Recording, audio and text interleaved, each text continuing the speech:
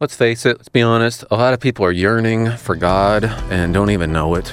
So they're trying to find him a million different other ways, and then they move on to the next thing and the next thing. If here's somebody who's ready for him, you're like, okay, I give up. The stuff I'm doing is not gonna work. A lot of people, I think they don't even know how to get started, even calling out to God, because they have to do it the right way. What's the right way? There's got to be the right way to call out to him to rescue me.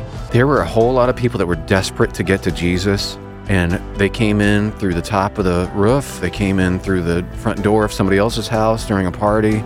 They came in, they were hiding out in trees to see him. They would reach out and grab his garment if they had to. He never rejected them. If my kids were alienated from me, but they wanted to come back to me, I wouldn't be like, well, you didn't do it right. You called me on the phone. I told you to do it in person. It wouldn't be about how you did it. Honestly, he wants to hear from you. And I trust that if you call out to him, he's going to hear your cry.